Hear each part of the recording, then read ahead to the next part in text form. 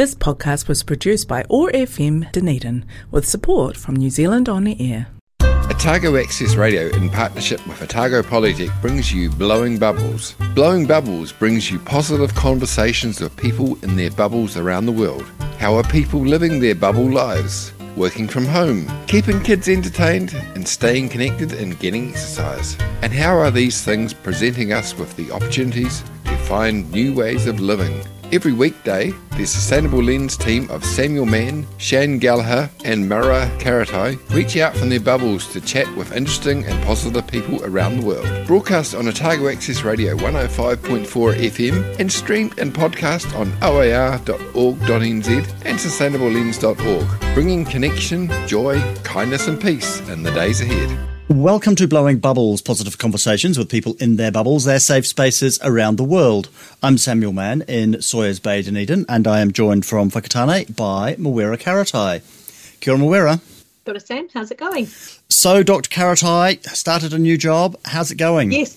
Oh my gosh, Sam, it's so cool. You know, we talk about the impact of our qualifications, but nothing prepared me for the impact of getting my DPP and actually finishing that journey. And I've just had my whakatau on Friday to start my new role with GNS, hosted by our wānanga here, Te Whare Wānanga o Awanuiarangi. And then I met my whole research team for our leaders meeting yesterday and met all of the scientists, all the physical scientists from around the country who are in the team, and also the team that I'll be leading for the social science research. So, and it was just, do you know what, sometimes you can be in as a social scientist in spaces with physical scientists and they just don't quite get it. And there's a divide, but there was no divide yesterday. It was this most beautiful, cohesive, wonderful, exciting experience of, you know, building a platform for us all to go from here. So yay for the DPP, yay for scientists, yay for new jobs, and yay for Victoria McLennan, who is our guest today. Yeah. So, Sam, we're really lucky to have Victoria McLennan with us today. She is the CEO of IT Professionals and a digital equity advocate, and we talk about that so much. So it's a real joy to have you here today, Victoria. Vic, thanks for joining us. Kia ora, and thanks so much for having me. It's awesome to be here. Kia ora, Vic. You're coming to us from a hotel room? A hotel room in downtown Auckland, not where I usually reside, but I'm spending my whole week in Auckland this week. So, and I'd have to say it's warmer here than it is in Wellington, where I usually am. So where are you usually? So just before lockdown, like right before lockdown, my partner and I moved from having lived in Kandala, Wellington, for 25 years, up the Kapiti coast. So 65 kilometres from Wellington City, we now live closer to the beach, closer to great places to cycle, and where it's usually about, I want to say, 5 degrees warmer than Wellington City. So we've been asking people how their bubble life was. I know that's turning into history now, but we're going to carry on asking it. How was your bubble life? Mine was really mixed. So I guess the highlight or the main event of my bubble life was I had emergency gallbladder removal surgery in lockdown. And so that was fascinating. That was when you think the health system was really scared. They weren't taking in patients. You couldn't have visitors. And I think I had amazing service because the surgeons had nothing else to do. And I arrived, they pumped me with morphine, they figured out what was wrong with me, and they whipped my gallbladder out the same day. So, and I don't think that would have happened usually. So that was great, but it was also quite a dominant thing in my lockdown. But the other thing about bubble life was I live in a small subdivision, a 65-house subdivision, and we really got to know our community. Even though we kept a distance, everyone was out in the street all the time, riding their bikes, kids playing in the street, and really got to know the rest of our community during lockdown, which was a really unexpected kind of benefit. When you're in hospital with the surgery, of course, the actual medical bits happened okay, but did they manage to pull off the not the feeling of connection, but the caring, the sort of the wraparound care while they couldn't get close to you? I think the nurses, and I heard this from nurses at the time, were quieter. than there'd ever been. And so therefore they were more attentive probably. There were less people in the surgical ward.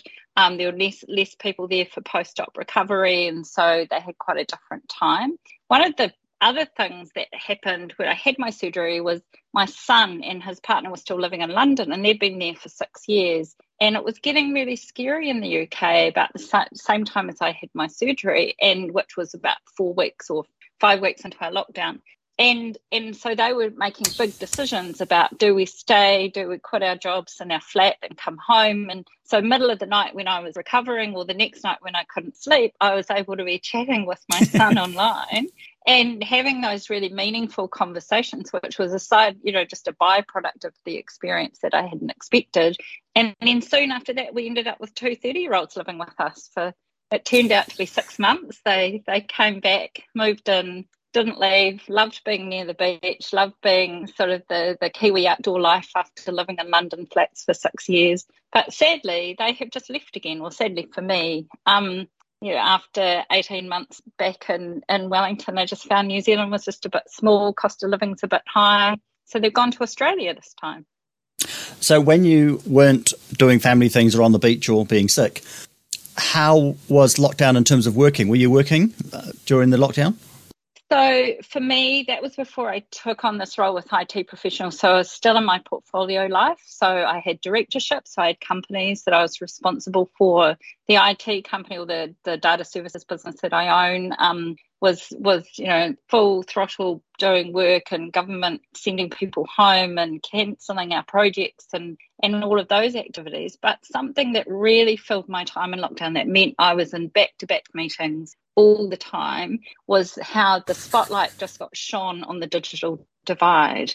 And learners were being sent home, our Konga were being sent home from school with no devices and no ability to do online school programs. The Ministry of Education, after a lot of pressure from community, ended up funding 1 device for high school aged children and their family, but that didn't even scratch the surface. So a lot of my lockdown time was spent with some fabulous friends and colleagues setting up an initiative called DECA, the Digital Equity Coalition Aotearoa, and we were running hui with all of these amazing community groups and school teachers and marae and people all over the country that were focused on how do we get affordable connectivity, how do we get devices, and how do we help with digital skills with people who just didn't have access to them. So a lot of that kind of lockdown and moving into those various lockdowns in 2020 was forming DECA and standing that initiative up.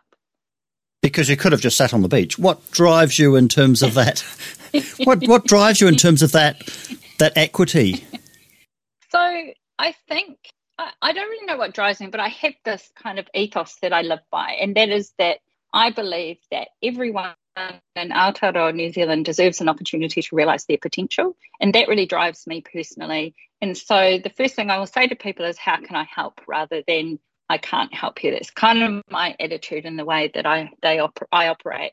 And taking on IT Professionals is about me wanting to change the face of the digital technology industry, bringing diversity, inclusion, equity, and belonging into our industry and workplaces, so that we can have people who we don't normally see in digital technology also able to thrive and be successful. But I think that whole background and ethos and why am I like that is just from my upbringing and my parents. And they were always, on the school committees, on the sidelines at sport, at school camps. They were those parents that were really involved and always offering their time and generous. And so I think I learnt that was instilled in me, and then that's the way that I've behaved as a result, I guess. Let's take the first of your music choices. Let's have Chris Knox, Not Given Lightly. Why this one? So I was really drawn to this song. It came out when I left New Zealand for my OE. So it kind of coincided with a big change in my life. And the really funny thing about going on my OE and going to London, I was reflecting with my long since ex-husband. We got married far too young, who's one of my best friends in life. I was reflecting with him the other day about our time living over there and how we only went to Kiwi bands. We got really nostalgic. And so I got really, really drawn to this song. And then when later in life, when various events have happened in my life, and even when Chris Knox had his terrible stroke, and it just the lyrics and the family ties and how much he loves his wife and his children really speaks to me. I really love this song.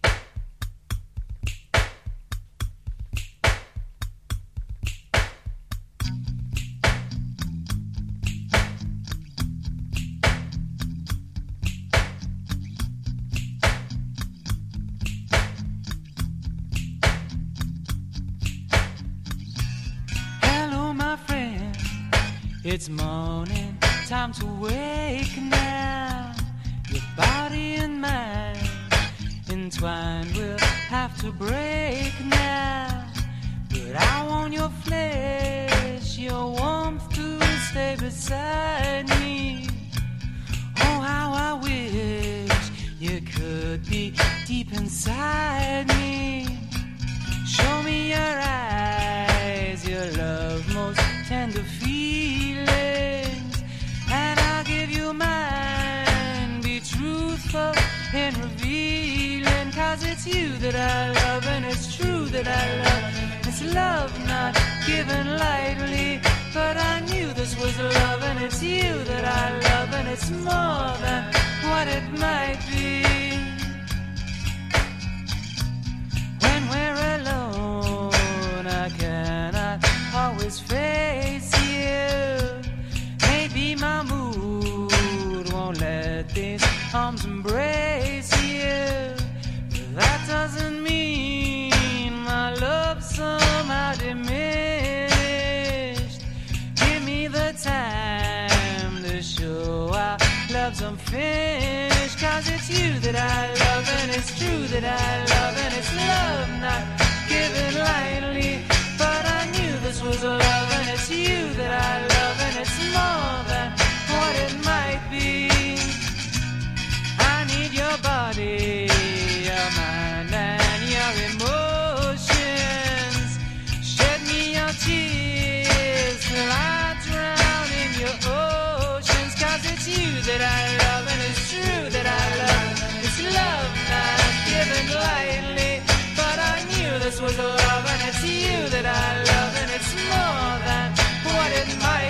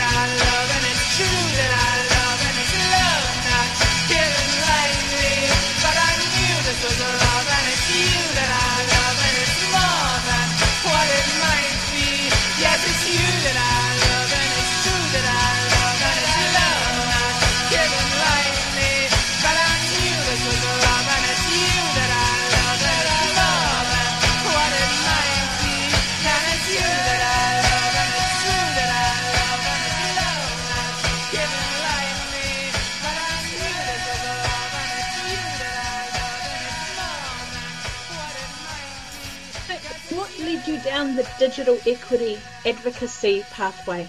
So I fell into digital technology, and my first job was installing EFTPOS terminals, driving around the South Island when EFTPOS terminals were new to New Zealand. And I had studied accounting at Nelson Polytechnic, which is now Nelson Marlborough Institute of Technology. And so I fell into tech, and then I had amazing, more and more technical roles in my career, but I never worked with any other women. And so I became, in my 20s, and I had young children, I became this really strong, passionate advocate for changing the gender diversity of our industry. And then as I got older, going into my 30s and 40s, I guess the shutters kind of opened on my eyes, or I had that veil peeled off. I started my own Te Ao Māori journey and learning New Zealand history and learning about the economic divide in New Zealand and colonialism, and I started to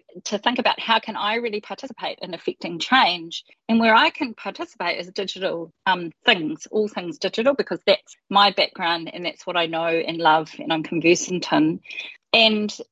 And so it was really in my 40s that I really got into this digital equity advocacy space. I didn't really know what it was, but supporting small grassroots initiatives and how do they scale, how do they reach government funding, how do they reach philanthropic funding, and that's where I've been spending a lot of my time over the years. I chair a fabulous charity called Digital Future Aotearoa, and we run a couple of programs. One of them is Recycle a Device, where we teach high school students how to rebuild devices, and then they distribute them into their local communities, and it's just an amazing program. And we also have a program called Otatahi Outreach, which is focused in Christchurch, working with kura specifically and helping teachers become really confident so that they can engage their learners in digital technology education. And so we run those kind of programs, and I love the partnerships that we've formed and the other organisations that we work with to extend that reach. So yeah, I don't really know how I got involved, but that's why I got involved. One of the barriers that Sam and I have identified in the work that we've been doing in that space is a language barrier that kind of comes from it doesn't necessarily have to be an English versus Māori language barrier. It's the language of tech. For example, if you talk about mechatronics as a subject at school, if you don't have any kind of tech background or know anyone with a tech background, you wouldn't be able to unpack what that word mechatronics means to know what that subject is. How do we evolve the language of tech so that it's more accessible for people who don't have a tech background or support in that space? This is something I contemplate a lot, because we as an industry have almost created this language ourselves to become slightly elitist, to help our salaries stay high, to ensure that what we do is really confusing to everyone else. And I feel like this is the time that we need to break that down. And Sam's heard me prattle on about this before. We also make it really hard to choose digital technology as a career. There are so many education pathways. There are so many different jobs. I call it the wild, wild west. It's just not an easy thing to engage with. And when you talk about the language difference between Te Reo Māori and English, and there are amazing people like Hanarangi Edwards, who I've worked with in the past, on who are creating that translation. I totally agree with you. The basic the foundations of understanding our language are really challenging. So it's a complex issue, but I think it needs almost like a movement or a wave of people who are all moving in the same direction and demystifying tech. And I've been having conversations recently with people about when I was young and I was at primary school, there were posters on the walls that said girls can do anything. And that was quite empowering. I remember that really clearly, that in the classroom there was a girls can do anything poster. And that was about empowering young wahine into thinking about different kinds of careers. But it's almost like we need to take that same sort of approach to tech and really breaking it down and simplifying it. And you want to solve climate change challenges, you want to save the planet, come and work in tech, make it really much more accessible and easier for people to understand. Yes, oftentimes people will if they have a practical application for the learning, be much more willing to undertake the learning and also to stay engaged in it if they can see something useful for it. And mechatronics is a funny one because there's unlimited uses for mechatronics. It's so important. And yet my prediction is for the class that my son Jack starts next year at high school, he will be one of 2 Māori in that class because him and his best friend are taking it, but I doubt that there'll be any others because there is this barrier, which means if we think about that going from the start of high school through to the end of high school, they can do it all the way through, but will they? And if they do, then it's probably only going to be the 2 of them who will then keep it going at university as well, 2 Māori out of the class. So there's a real, if we don't get our kids right from the beginning of high school, it's really hard to get them later on, especially now that the curriculum, kids are encouraged to pick their pathway right at the beginning of high school now. Yeah, and we need to get into the hearts and minds earlier than that. But a lot of that is about parents understanding. And most average New Zealanders would never have thought about technology careers because what they do is quite different. They might use technology, but quite different. And so, yeah, there's a massive education piece that we as a collective really need to undertake. I agree. And I'm up for supporting, championing, helping that happen. Really, really am. That's something I'm passionate about. Bubble Sprite of the Forest of Orokonui, Denine's favourite goddess, Tahu Mackenzie. Kia ora koutou, ngā mihi aroha nui kia koutou ko taua hau. I hope you're all having the best day, beautiful superstars in your beloved universes. And I really hope, wherever you are and whatever's happening around you, this journey that we're all on together is proving to be very rewarding, very sustaining, and illuminating for you more and more each day who you are, a triumph of nature's art, perfect, unique, and here making things better. Thank you. Now I know that for us all, the last nearly 3 years have been so stressful and trying, and we've had to learn so many new ways of doing, being, seeing, feeling. And for us all, we're still in a process of recovery and processing and recombobulating and reconfiguring and finding our way in a new form of consensus reality, and indeed navigating our own individual realities as we experience life post frenzied pandemic response. Of course, we've been very fortunate here in Aotearoa, New Zealand, to find ourselves in a good position. And whilst there have been so many shifts and changes in all our lives, we have been able to get through this very difficult time relatively unscathed. I know that for myself there have been many changes in my life, and as we all know, when we experience these times of trouble and pain and suffering, of course, whilst they are really hard and difficult, and in the midst of these times we may feel completely shaken and destabilized, we may feel in a state of panic, we may feel in a state of overwhelm as the unknown seems to completely surround us. However, with time and with patience, often we can find that these times of difficulty have tempered us in the crucible, as it were, and the fire, the intensity of this pain has allowed those aspects of our lives and of our character which are perhaps unnecessary for us now, no longer reflective of our true selves, those parts that are now redundant, those parts of us which are now false, are burned away, and we are refined, we are emerging streamlined and able to more authentically present ourselves to the world.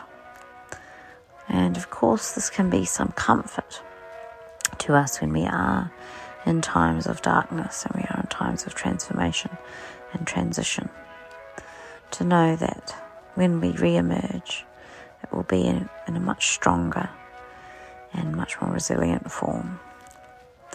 And of course, the living world offers us this reflection, this process. Over and over again we see it reflected, this process of metamorphosis that takes place in the darkness, and then new forms emerge into the light. And it is very powerful. It is something that we all experience. So I really hope for you, wherever you're at in your process of recovery and metamorphosis, that you're finding the support and nourishment that you need. And you are reflecting on times in your life when you have made these changes and you have made these transformations and transitions before and emerged triumphant, resplendent, and ready to go in new directions. It's very exciting.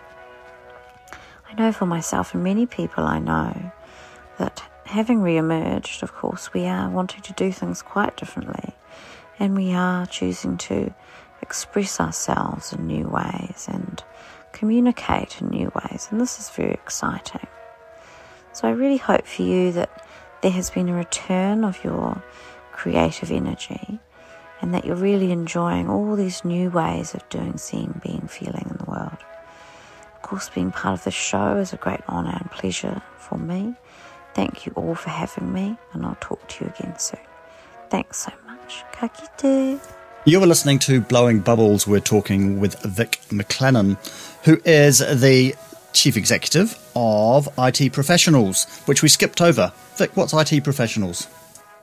So IT Professionals is an industry peak body, and the members are people who work in the digital technology industry. And it was started over 60 years ago as the Computer Society. And if I think about that back then, 60 years ago, I imagine a bunch of men who would get together in their local, probably bar, and have a chat about all things technology when computers weren't such a prevalent thing in our lives. But the organisation has continued, and I took the opportunity and was lucky enough to be selected by the board to be the CEO of IT Professionals 6 months ago now, so in March 2022. And I haven't had a day job in over 15 years. So this was a big step for me to take on a CEO role and have a board that I report to. But what I really am passionate about is changing the face of our industry and making our industry accessible and open and all of the things we've just been talking about.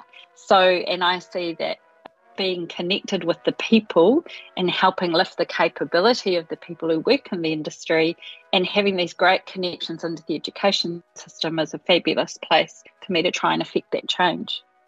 When you're talking about things like equity, Te Ao Maori, they're kind of progressive, ideal things. They're kind of hard to disagree with why you would want to do them, but then quite often people just don't do them. Is it a challenge, or how are you approaching actually making this like something that the industry, the professionals actually do and not just nod at and give you a nice smile? So there are complex answers to that question. So there are two sides to the current skills and talent shortage. One is the pipeline and how many people we're training and bringing into the country. But the other side is employers and their behaviour and their organisations. And I am sick to death, I'm sorry, of hearing Pākehā males who are tech company owners and leaders saying, I would employ a wahine Māori tomorrow, but I can't find one. But the reality is, if they employed a fabulous young wahine Māori into their company, she would not have a good experience because they're often a really, what I call the tech bro culture. And the environments are all very similar. Young men who have beards wear jeans and T-shirts, who behave in a certain way. So there's a big education piece that I'm starting to embark on with employers, and how do we change those behaviours. And many employers are up for it, they just don't know what to do. They're asking for help. So that's, fantastic that many employers are up for it. The other thing I guess to say that I've been really surprised by, Sam, is I write comms every week. I have a newsletter that goes out every week to nearly 10,000 people, and I write a few blogs during the week. And I've introduced Te Reo Māori into my communications. And when I first did that, when I first started, I was shocked by the hate mail that I got. So there are people within our community and our digital technology community who were aggrieved in some way by my introducing a use of Te Reo Māori into my everyday communications. That's calmed down quite a bit, and certainly the positive messages I get have outweighed the negative, but there is it's almost like there's an older generation of Pākehā men who are scared of the use of Te Reo, who are also scared of scared of change. And we're probably quite confronted by me, the first woman to be the CEO of IT Professionals, turning up as well. So there's definitely a hearts and minds thing that we still need to achieve within those who work in the digital technology industry, who need to be the mentors of new people that are coming into the industry as well. So there's some really complex challenges and some terrible behaviours out there. Talking about scared of change, we've seen a pretty traumatic couple of years, and we've seen a rise of misinformation and disinformation. What do you see as the role of IT profession and IT professionals in turning that around? So I think we do have a strong role. We here in New Zealand, I'm really proud of the Prime Minister and the Christchurch Core work that she's led the charge on. But we here in New Zealand have tended to take this attitude of misinformation and disinformation is spread by the big tech platforms. We can't control that. You know, it's a problem over there. Thank you very much. Let's all talk about it being someone else's problem. But actually, we who work in the industry, who understand the language of technology, who understand the impacts of misinformation, disinformation, who understand the impacts of giving all of your data away to these big platforms who then on-sell it and commercialise it in different ways. We have a role to play in educating everyone else in our lives, our whānau, our neighbours.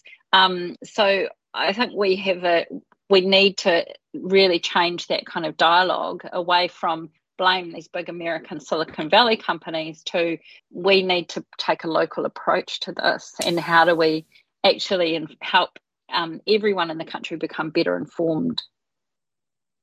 Do you think that the IT professional in New Zealand is distinct? Is there something about the people that we have or perhaps need that we could say that's what it takes to be a New Zealand IT professional?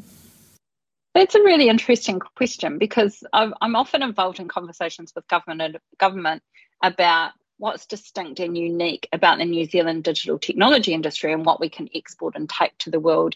And those things that are distinct and unique about us is we do have Indigenous peoples, we do have a treaty, we do have obligations that we need to consider. And there is an amazing emerging Māori tech cohort of companies that take such a different view to the way that they design and build software and hardware products. So the IT professional in New Zealand embracing their own Te Ao Māori journey, I think, is a characteristic that is quite unique. The other characteristics about the IT profession in New Zealand, and ergo the professionals who work in it, is we're in a tiny country at the arse end of the world where global warming and climate change issues are really, really going to be personified here, and particularly for our Pacific neighbours. And so if we take a lens of solving those problems for ourselves and taking leadership there, then again, an IT professional in a New Zealand context and companies who are producing software and hardware for this profession, applying those lenses creates another unique element or an aspect of us. So I think there's a real opportunity for that. I guess the third thing to say, which has been kicking around for a while, is we're one of the most trusted nations, one of the least corrupt. So trusting our people and trusting our capability, and we do produce amazing, amazing people with amazing skills and capability, but having that kind of trust tick on it, that this was produced in New Zealand, therefore you can trust that the algorithm isn't going to do anything nasty or there isn't any kind of corruption in it. Actually exploiting that a bit, I think, is the other aspect that we could do quite uniquely here. which means moving all the things like Mātauranga Māori, ethics, sustainability, to not being compliant, but being things to celebrate and to lead with. We've been trying that in education. Do you think it's working, and are you seeing it in business? Starting to in its infancy, but certainly I do get accused by my friends outside of Wellington for being in my woke Wellington government bubble, but certainly in my woke Wellington government bubble, yes. But that permeating out into the rest of the country is the real challenge. And whenever I'm in Auckland, I really notice the stark difference in very hard-edged commercial behaviours up here that we don't necessarily have the same in Wellington. And then provincial New Zealand has a whole lot of other different challenges. But you're definitely starting to see that change occurring. So what's your approach? Is it just to keep going with that vision, that positive message?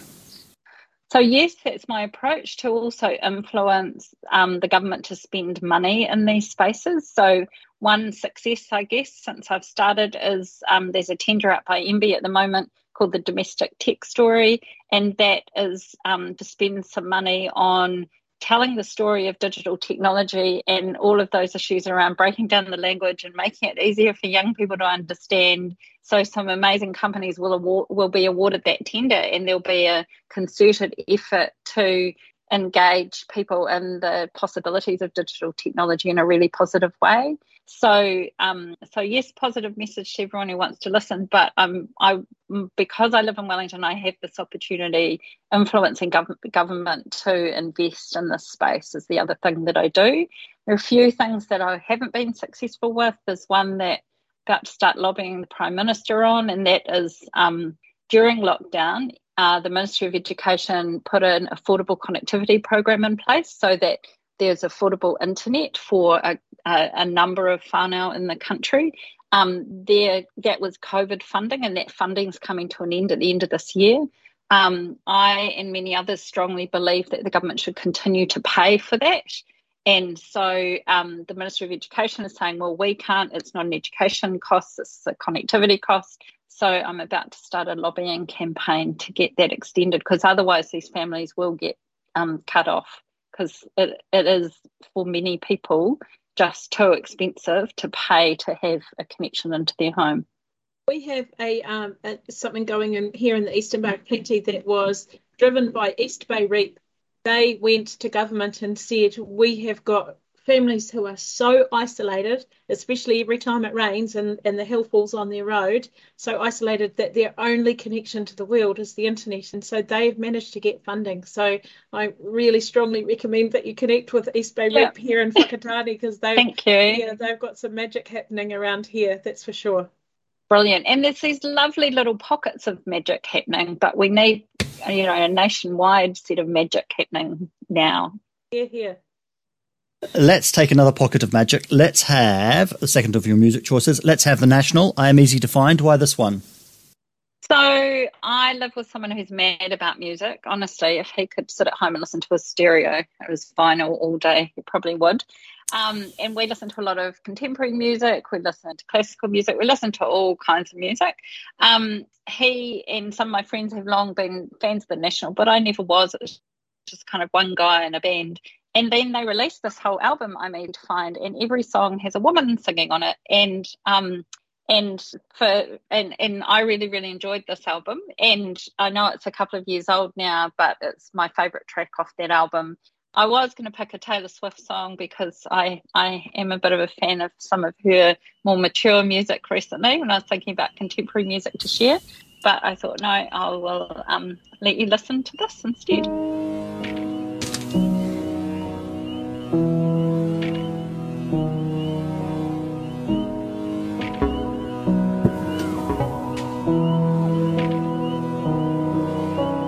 How long have we been here? Am I ever coming down? I need to find some lower thinking if I'm gonna stick around. I'm not going anywhere. Who do I think I'm kidding? I'm still standing in the same place where you understanding. I am easy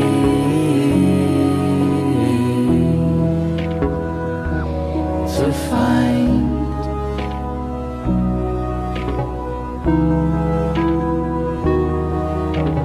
Towers to the skies, an academy of lies. You never were much of a New Yorker, it wasn't in your eyes. If you ever come around this way again, you'll see me standing in the sunlight, in the middle of the street. I am easy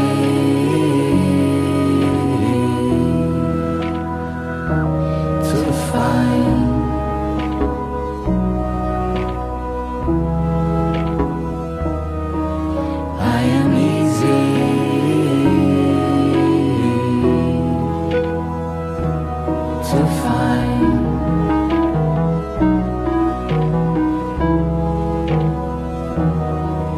There's a million little battles that I'm never gonna win anyway. I'm still waiting for you every night with ticker tape, ticker tape.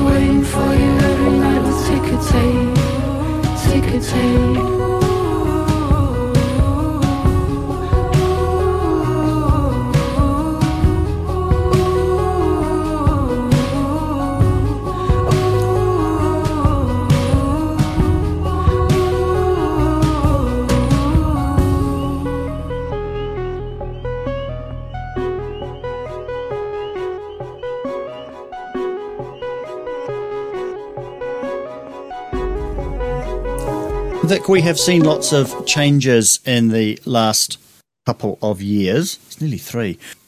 What do you think is going to stick? And perhaps more importantly, what do you hope will stick?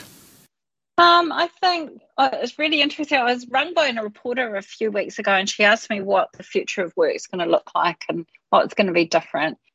So there are a couple of things that certainly in the capability and the skills space that I hope is going to stick. One of them is prior to COVID, employers in the digital technology industry, and I know in other professional services industries, were reliant on immigration to fill their vacancies, and they were always looking for senior staff and they were using the immigration lever. And then suddenly that tapped with, and they realised that, oh no, we haven't been investing in entry-level staff and we haven't been retraining people and we haven't been bringing juniors in. So there's a massive swell of companies who are interested in that and things that you and I talk about a lot around work integrated learning and different styles of education to really increase the throughput and that funnel of the number of people coming into new entry level jobs and the ability to retrain people. So I really hope that sticks. I really hope employers don't go back to their old ways and just start looking at immigration as their lever for increasing their workforce. The other thing that I hope will stick is workplace flexibility. So I, as I said, have owned a number of software companies. I've always been really flexible as an employer. I've always believed that people can work from anywhere, that you trust your people and you get the most out of them when you trust them. And yet there are so many employers that didn't realise that was possible until lockdown. So I really hope that sticks. But sadly, I spoke at a meetup last week and I heard from people in the audience that they were already being mandated to go back to their office, that their employers were worried about culture, which I find fascinating, because what kind of culture are they driving when you're mandating people to go back into a workplace every day when they don't want to be there every day? So I'm hoping that will stick, but that will have ramifications. The Wellington CBD and walking around the Auckland CBD, there are vacancy signs, for lease signs everywhere. There are cafes that have closed down. There are restaurants that have closed down because there aren't as many feet on the ground. And office buildings have got massive vacancies because businesses are downsizing their footprint to leverage having people working remotely as well. So there are negative effects of this, but from a satisfaction for the employees, from the reduced carbon emissions, from the reduced cost of travel, the reduced mental load of travelling for many people, I really hope that flexible working sticks as well. If we look back from 10 years away, back on now, what from your perspective would you be thinking, I'm glad they did that? Oh man, that's a complex question. I tell you what, living in Wellington, this is a very, very personal thing for me. The subsidised public transport has been amazing, 50% off your train fares. Glad they did that, and I hope that sticks as well. Got so many more people using public transport instead of in their cars. So that's been a behaviour changing thing that's happened. I don't know whether that's happened in other parts of the country, but certainly in the Wellington region, that's really changed behaviour there. And hopefully that trend will continue, and those people that have got in the train and in the buses will continue to use them and not move to that lever of jumping in their car every day. I have some questions to end the show and not very much time, so we're going to have to wriggle through them. What is the biggest success you've had in the last couple of years? Oh, that's a really difficult question. It's terribly because you've had so many. That's what happens. Yeah. That's what happens when you're involved in so many good things. I think the biggest surprise and something that I never talk about was I won an award that I wasn't expecting. Don't even know how I got to be the recipient of that award, but sadly it was when all these lockdowns were happening in Auckland and there wasn't like the awards ceremony, get up on stage and collect my award. It was done on Zoom, and so that was lovely, kind of lovely recognition from some peers that and it was for my contribution to business and technology from the CIO Awards last year, so that was lovely. Well done on that. So we're writing a book of these conversations. It's called Tomorrow's Heroes. It's our team of people doing good work. So you are in that team. What's your superpower? What's got you into the mansion? The fact that I never give up. I am so determined. Once I've got something that, a wrong that needs to be righted, a thing that needs to be resolved, I will not give up. And some things take a long time. And I can look back on the last 20 years and there are system change things I've been involved with that have taken, 10 years, national government going out and the Labor government coming back in, for example, to make some significant changes. And I'm just really determined. My other superpower is that I'm a touch typist. And so while I haven't got the best memory in the world, I will be touch typing notes in meetings. So I keep really good notes, and I therefore don't think I drop the ball as much as I would be if I didn't have good notes.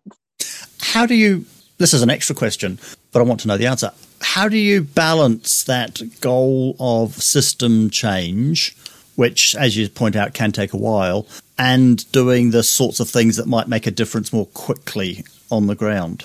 Yeah, that's a really difficult view for people to take. Most people want that gratification of, I'm doing a thing now, it's going into the machine, I want to see it come back out, and I want to see that change immediately. I honestly believe I didn't take that view until I was in my 40s. I'm now in my early 50s, so I'm 53.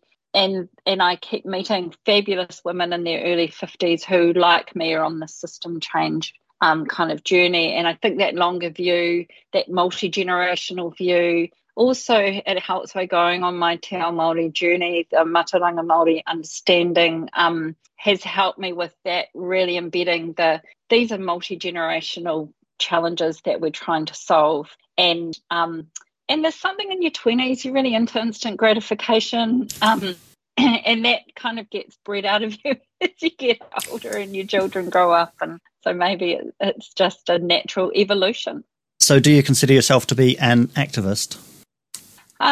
Yeah, I guess I do consider myself to be, but I'm not a poke your eyes out activist, and I won't glue my hands to roads. But I have, through the last national government, through this Labour government, had very, very direct meetings with politicians trying to affect this change, and they know that that's what I'm here for, but they also know that I do it nicely with a smile on my face. So what motivates you? What gets you out of bed in the morning? I just feel so blessed to live in this great country and have so many great opportunities, and I live with an amazing man who supports me, and I'm incredibly lucky. I have 2 grown-up children. My daughter's about to turn 30, who I'm really blessed to have them in my lives. My nana's still alive at 96, and I write to her every week because I'm really blessed to have her. I think I just have this natural, I'm grateful, and therefore I think everyone else deserves to have this feeling and have this kind of life. So what is the biggest challenge or perhaps opportunity that you're looking forward to in the next year or so? So one of the things that I'm working on at the moment with a group of people is around this employer behaviours and belonging in the workplace, and creating environments for people who we don't normally see in digital technology and other professional services environments. So that's one of the biggest challenges. And the other is the one that we spoke of before, actually, is how do we make digital technology easy for people to understand? I think we've created this elitist, confusing situation, and I really, really want to lead the charge on how do we make it easier for everyone to understand. I think that's incredibly important. And lastly, do you have any advice for our listeners? I think my main advice I give people when they ask me for life advice is find what you're passionate about. And if you're passionate about something, then how, and you want to affect change, then how can you make a difference? And then my secondary part of advice is you don't have to start something new. Go and find some other like-minded people who already have a movement and join their movement and amplify what they're doing. You don't have to go and start a new thing, a new charity, a new initiative. Go down to your local marae, your local school, your local community hall. You'll find amazing people who are already trying to make a difference locally.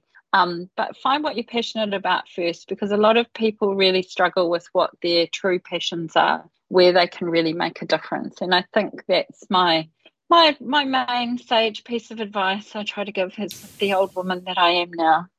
Thank you for that. Mawera. The work that you're doing is just so important. And, I think back to the beginning of the interview when you were talking about girls can do anything. Look what you've done. And you have done so much, and you have added tremendous value to the world just by existing in it. So thank you for the work that you do, and keep it going. And hopefully you will continue to inspire this generation of women who will come following up behind you and keep that work going. Thanks for joining us today. Thank you so much for saying that. That's lovely. Thank you. Out of the moon you come. Desert me, but at first we're one. I ride beside you through the armies of the sun. What is it you are?